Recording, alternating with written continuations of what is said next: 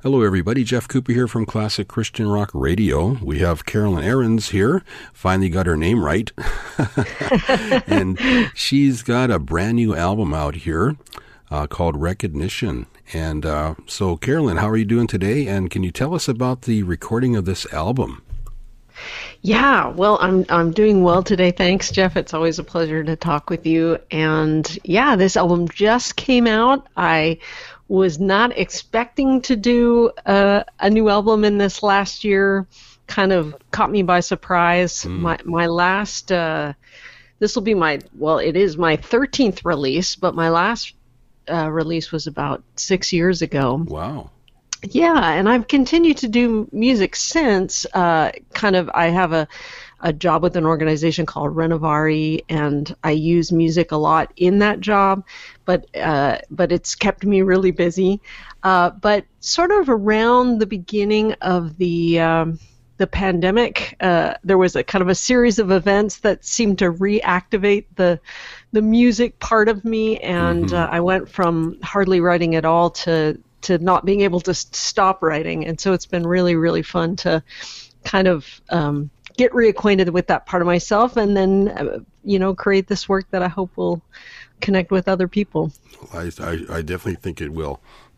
So producer, you produced with Roy Salmon. Where did you record it? So Roy has a studio in Surrey, BC, yes. And I've been working with him. Gosh, I've sort of lost track. My first few records were done in Nashville, and then we did one on Salt Spring Island, and then kind of since then I've been co-producing with Roy, and he has this wonderful studio. Have you ever been in there? No, it's called I Whitewater. Yes, I think it used to be in Richmond, didn't it? Yeah, that's right. That's right. Yeah, and I might have been by that one, but I haven't been out to the Surrey one. Well, you should visit sometime. It's in addition to having lots of wonderful recording gear and still kind of analog, still kind of old school in a lot of ways, which I love. Yeah. But his guitar collection is unreal, and there are just different songs living inside different guitars. So it's nice to have so many different options. His wife calls them his crayons. They're all the different things that he colors with. Yeah. But yeah, it's a really special place to go and be able to make music. And the first part of the pandemic, when in the original lockdown, we figured out a way to work together where I would come in the back door, he would come in the front door. The control room is separated from the recording room by glass, and so we were able to work together without having to be in the same room. So yeah, it worked well. Oh, it's amazing.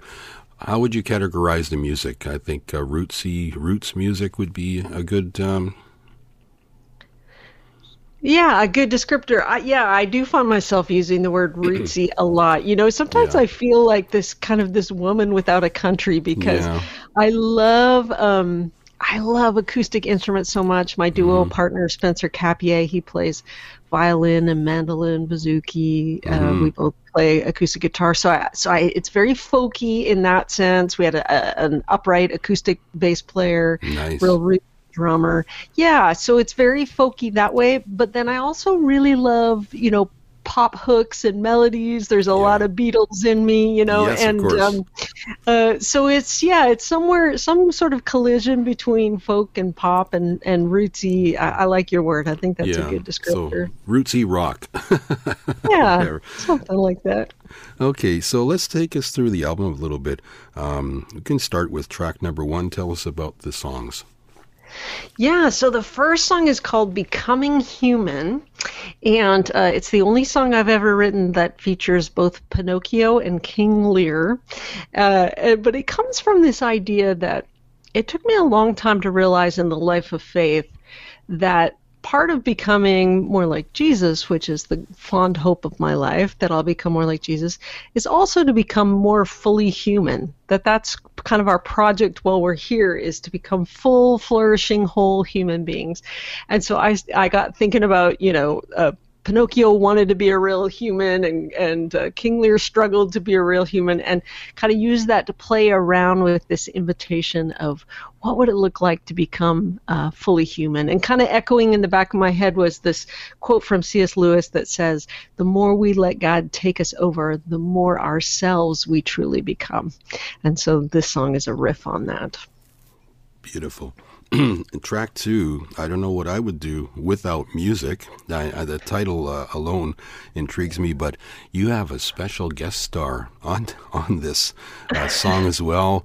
Tell us how that came about and about the song as well. Yeah, yep, this is a special one to me. So this song, you're right, it's called Without Music. It comes from an expression people have probably heard around, that without music, life would not be fair. Or I think Kurt Vonnegut said, put on my tombstone, the only proof I need for the existence of God is music.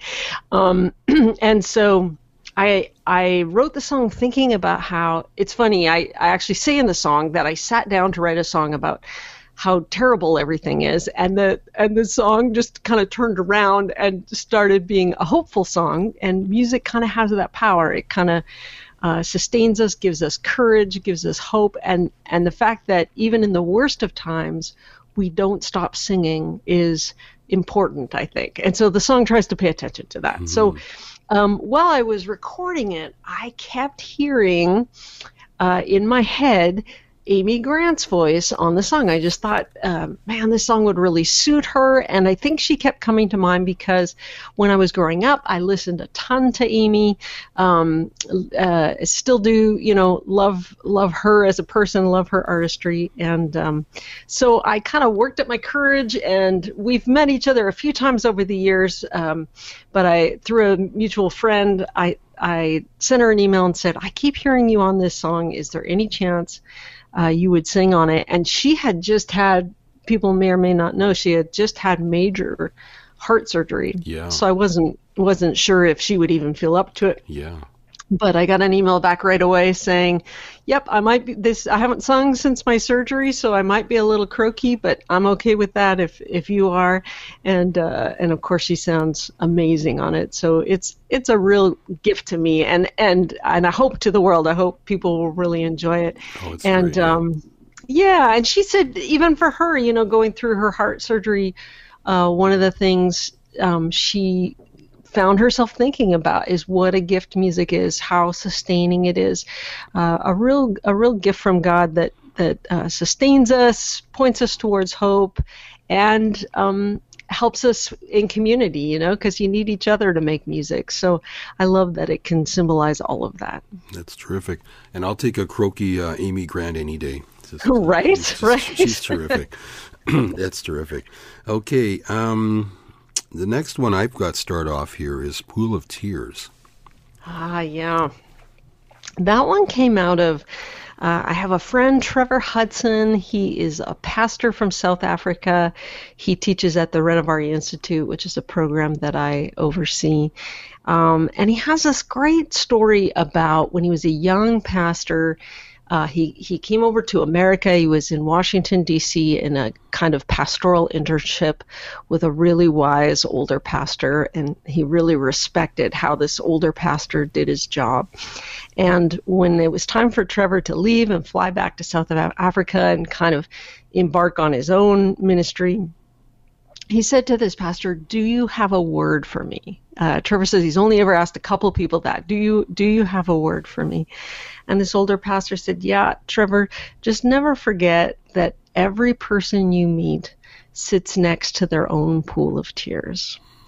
And that if we remember that, that's just part of life here on this broken planet. All of us encounter grief and loss, and if we can remember, there's that meme that goes around sometimes that says, "Be kind. People are fighting battles that you know nothing about." That's right. And it's absolutely true, and if every person you meet, you kind of hold in your heart that they're sitting next to their own pool of tears, just the way that you are, and that maybe that's actually a place that you can meet and comfort each other and give each other strength for the day. that just really moves me to think about. And, particularly in the year we've just had, that was very much on my heart and mind. And so the song was born out of that. Yeah. And I guess it flows right into To Cry for You. There's intriguing lyrics in this one. So tell us about To Cry for You. Yeah. So I think part of the reason I didn't write the last few years, part of it was I was very busy with some other creative work, but part of it was I lost my mom in October of 2018, and she really was my first friend and my best friend, really just an extraordinary person, and maybe besides my spouse, my closest friend, and we're very enmeshed in each other's lives. So the loss was hard and heavy. And after I lost my mom, I was really struggling with grief for quite a while, and sort of not letting myself struggle with grief, because I thought, come on, Caroline, that your mom was older and she was sick for a long time. It's not like this came out of the blue. There's people that lose people under much more tragic circumstances, and so just buck up, and and I finally actually went to a grief counselor, and it really helped. She said, look, you don't compare your grief to anybody else's. Your grief is your journey to go through, and you're going to have to go through it. And then what ended up really helping me was probably about 6 months after my mom died, I got asked to come sing at another mom's funeral. It was actually a friend of mine who sometimes drums on my records. His wife had passed away suddenly, and he asked if I would come sing at the funeral. And at the funeral, this woman who had passed suddenly, her young son, maybe early 20s, guy named Jordy, he stood up and spoke at his mom's funeral, and he said, if you're wondering if Jordy's going to cry, of course I'm going to cry. And then he said, it is my honor to cry for her. Wow. And and it kind of flipped things for me. And my grief counselor had said that too, like the depth of your grief is in a way sort of a tribute and a symbol and embodiment of the love. And so it's been a journey for me of learning that there is a way to grieve well, and that to cry for people that we have loved and lost is to honor them, and that there is that grieving well is an honorable thing. I was just a person that always tried to get over it as quickly as possible and ran away from it. Mm-hmm. And so learning that there's a writer who says grief is the tax we pay on loving. Yeah. And beginning to understand grief that way, and learning to grieve well, and learning that's part of, back to the first song in this album, it's part of what helps us to become fully human, is to learn to grieve well. So this song came out of that, and I'm grateful for that young man, Jordy, who taught me that it can be an honor to cry for someone. Right on. And we've got Gather Me up here next. Tell us about that one. Well, that one is for my husband, Mark, and it came out of as this sort of creative wave was coming upon me in the spring of last year. I think another reason why I had a long season of not writing is when I am writing, I'm fairly useless for anything else. I'm super distracted, kind of a hazard if I'm driving on the roads, and just kind of spacey. It kind of takes me over. And so when this creative wave came upon me, my husband Mark, we've been married for over 30 years, and I could see him.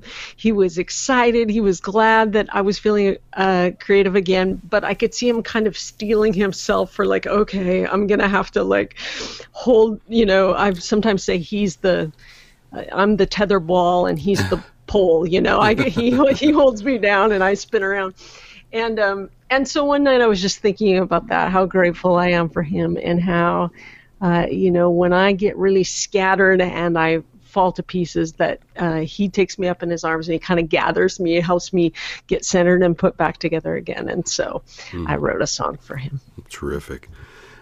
You autographed my copy of the CD with this next track, Godspeed.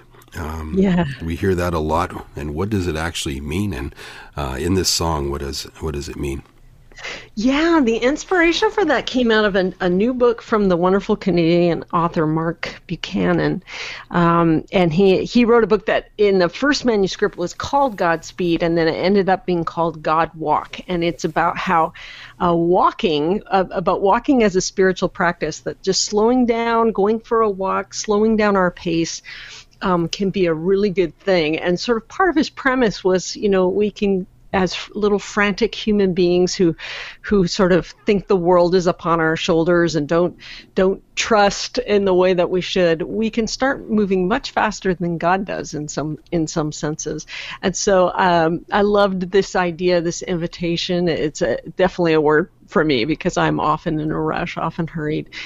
This invitation to slow down to God's speed. It's the same idea as there's a great line in Chesterton that eventually shows up in a Dylan song and in a Rich Mullins song that, we are much older than God. God is younger than us. He takes more delight in the world. So, I love the idea of slowing down to God's speed. Yeah, I like it. Great song. Thanks. Maladjusted.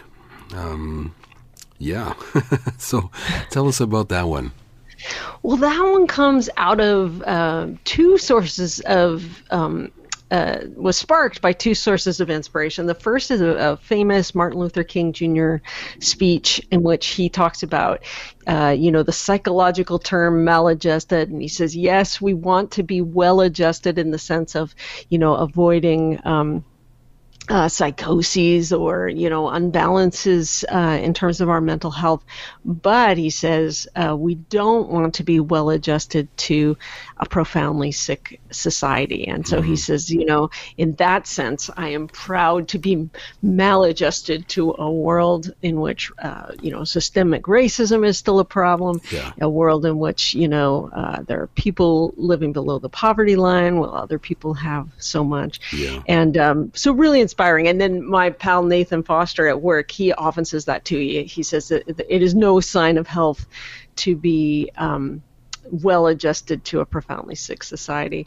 So that was rumbling around in my head, and I thought about, there's a part of my personality that just kind of always wants to fit in and not make waves. I don't like conflict very much, and how there might be a bit of a call for me and maybe for other people like me to, go ahead and be a little more maladjusted, to not always go with certain flows. Yeah, I like that. Very good. Ninth track on here, All Flame. That's what it's called. Tell us about that. So there's this great story in the writings of the Desert Mothers and Fathers. These are the in about the 3rd and 4th century, there were some Christians who decided to go out and live together in the desert in this kind of experiment of pray for the city. They could see actually that the city was becoming dysfunctional, something they didn't want to be adjusted to. And so they went out in this kind of extreme laboratory of living in the desert and seeking God. And there's a great story where, one of these desert dwellers goes to his Abba, kind of a senior, we would think of him now as like a monk out there. He goes to the senior guy and he says, I wish I had it in front of me to tell you the exact quote, but he goes to him and he says something like, I do my best. I keep my little prayer. I do my little, all my little spiritual routines. What should I do next? And then the story it goes that the senior guy, kind of holds up his hands, and as the story goes, his fingers start to turn into flickers of light, and he says, "Why not become all flame?" Kind of this vision of becoming just on fire with the love of God, like just moving somewhere deeper into the heart and love of God. And so I just think that's a really inspiring picture. I don't know quite what to make of, whether that, did his fingers really catch on fire? I don't know, but I love what that story is pointing to. This invitation to, we do our little things and we try to be pious, and God's saying, no, come into the fire of my love and become all flame. There's a radically different way to live, and so this song is exploring that. That's terrific. And the next track is Let Love Lead You Home. Yeah, so this is the only, other than there's a bonus track as well that's a co-write, but other than that bonus track, this is the only co-write on the album, and it came out of a friend of mine. Her name is Laura Funk. She is a chaplain in Winnipeg at a care home for seniors, and she sent me an email one day just kind of describing this chaplaincy work and saying how she said in the email, people ask me how to die, and I tell them, well, I've never tried it. No. I don't know.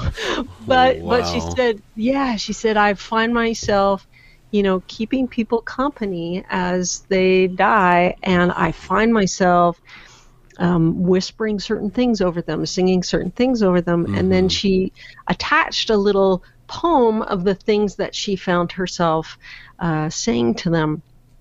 And I said, oh, this is beautiful. Thanks for sharing this with me. And then it's funny. I actually went to the mall with my young adult daughter. My daughter's 19. And this is, I've never told anybody this part of the story, but my daughter was, in a change room trying on one thing after another. And I was waiting just outside the change room. And I kept thinking about Laura and her chaplaincy work and the beauty of what she was saying to these people, and this song started to kind of take shape in my mind and heart. And so I sent her a note and said, hey, could I try adapting your poem a little bit and setting it to music? And she said absolutely. And I really love how it came out. Beautiful. It's terrific. And next one is Almost Didn't Recognize You. Yeah, so this is the song that we get the album title from, Recognition, conceptually. Yep. And it's just about, I think this has been right from my very first album, which was released just a little over 25 years ago, the album I Can Hear You. Yeah. This kind of enduring theme has been learning to notice God speaking into and out of the thick of our days, to quote Frederick Buechner. That God is, making overtures all the time, dropping little hints, moving around us. And so this is a return to that theme. I hope I'm returning to it at ever deeper levels. First verse is just about, grumpily being waken up earlier than I wanted to, and then ending up being rewarded with a sunrise and being reminded again of the works of God's hands and what an amazing creator he is. And the second verse actually comes from a story that the monk Thomas Merton told about a time where he was just standing at an intersection in a city, and all of a sudden all the people going past him, he saw as people who bear the image of God, and it was like an overwhelming experience of just the sacredness of other human beings and seeing God in them and being just blown away. So yeah, a couple of case studies in learning to recognize the move of God. Beautiful. You mentioned the bonus track, and this is called After This. Yeah, so that's actually part of what got my juices flowing early last year. I've already mentioned my duo partner, Spencer. He, for a friend's podcast, he wrote a little piece of music that he was calling After This, and it was just this like achingly beautiful fiddle melody. And it was when we were maybe a month or two into the pandemic, and this violin melody just spoke to me so much of sort of the ache of what we were being confronted with, the separation from each other, the uncertainty about when it would be over. And so much like with the story I told you with Laura, I reached out to Spence and said, hey, can I try writing lyrics to this and see if it can become something we can sing as well as play? And he said, sure. And so we did that sort of last April or May of 2020. And then before even there was an idea of doing a whole record. And it was neat because we reached out to kind of our listener community and said, will you send us pictures or videos that kind of represent how you are experiencing COVID? And they sent us all this really moving footage and pictures. And so there's a video that is all of those things together to that song. So yeah, that came out last spring. And then when I ended up making a whole record we thought, oh, that song would make a great sort of like afterword Yeah. on the album, so it's a bonus track on Recognition. That's terrific. We did actually skip one. We'll go back and get it. Memento Mori. Did I say that right? You did, yes. So I don't know why monks are showing up so much, but the medieval monks would say this to each other when they would pass each other, if they were living in a monastery together. When they would pass each other in the hallway, they would say "memento mori," which means, it's a Latin phrase that means "remember your death" or "remember you will die," Oh, okay. which seems kind of dark and heavy. But I thought it was just a minute. Come here, yeah. Come here for a minute. Yeah, right. No, it's actually "remember your death." But they would say it. They wouldn't say it in a morbid way. They would say it in a, just be aware that life is short and you want to make the most of your one precious life, and then there's the whole other story to come. And so that song tells the story of having a dream where a monk walks in my room and says "memento mori," and it's funny. It's actually probably my favorite track on the album. My son Ben says it's the weirdest song I've ever written, so I don't know what that tells you. But I think it's funny, and I think it also says something important. So that's great. I like it. Yeah. Awesome. Well, it's a great album, and you'll have to tell everybody how they can get it. Your website is simply just my name.com. Yeah, CarolynArends.com. Carolyn is Lyn and Arends is Arends. And what we're actually kind of experimenting with is the first single is Becoming Human. So people who are on, Spotify or Apple or Amazon Music, or they can find Becoming Human there. But then, and that, which is great, and I hope they do.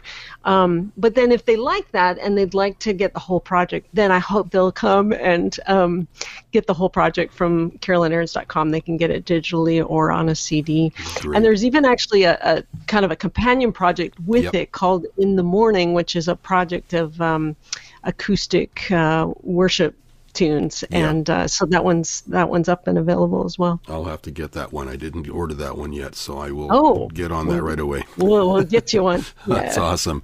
Okay, and your other music is available on the same website as well? You have other albums available still? Yeah, right? I think in some form or other you can get with the acoustic worship album. That's 14 CDs, and I think they're all available. If you just click on the little shop link on CarolynArends.com, you can see everything that we've got. Okay. Thanks. Well, thank you, Carolyn, for talking about your new album, Recognition, and I can guarantee it'll get a lot of airplay right here on Classic Christian Rock Radio. I so appreciate it. Thanks for all you're doing, Jeff. Okay, thanks. I'm going to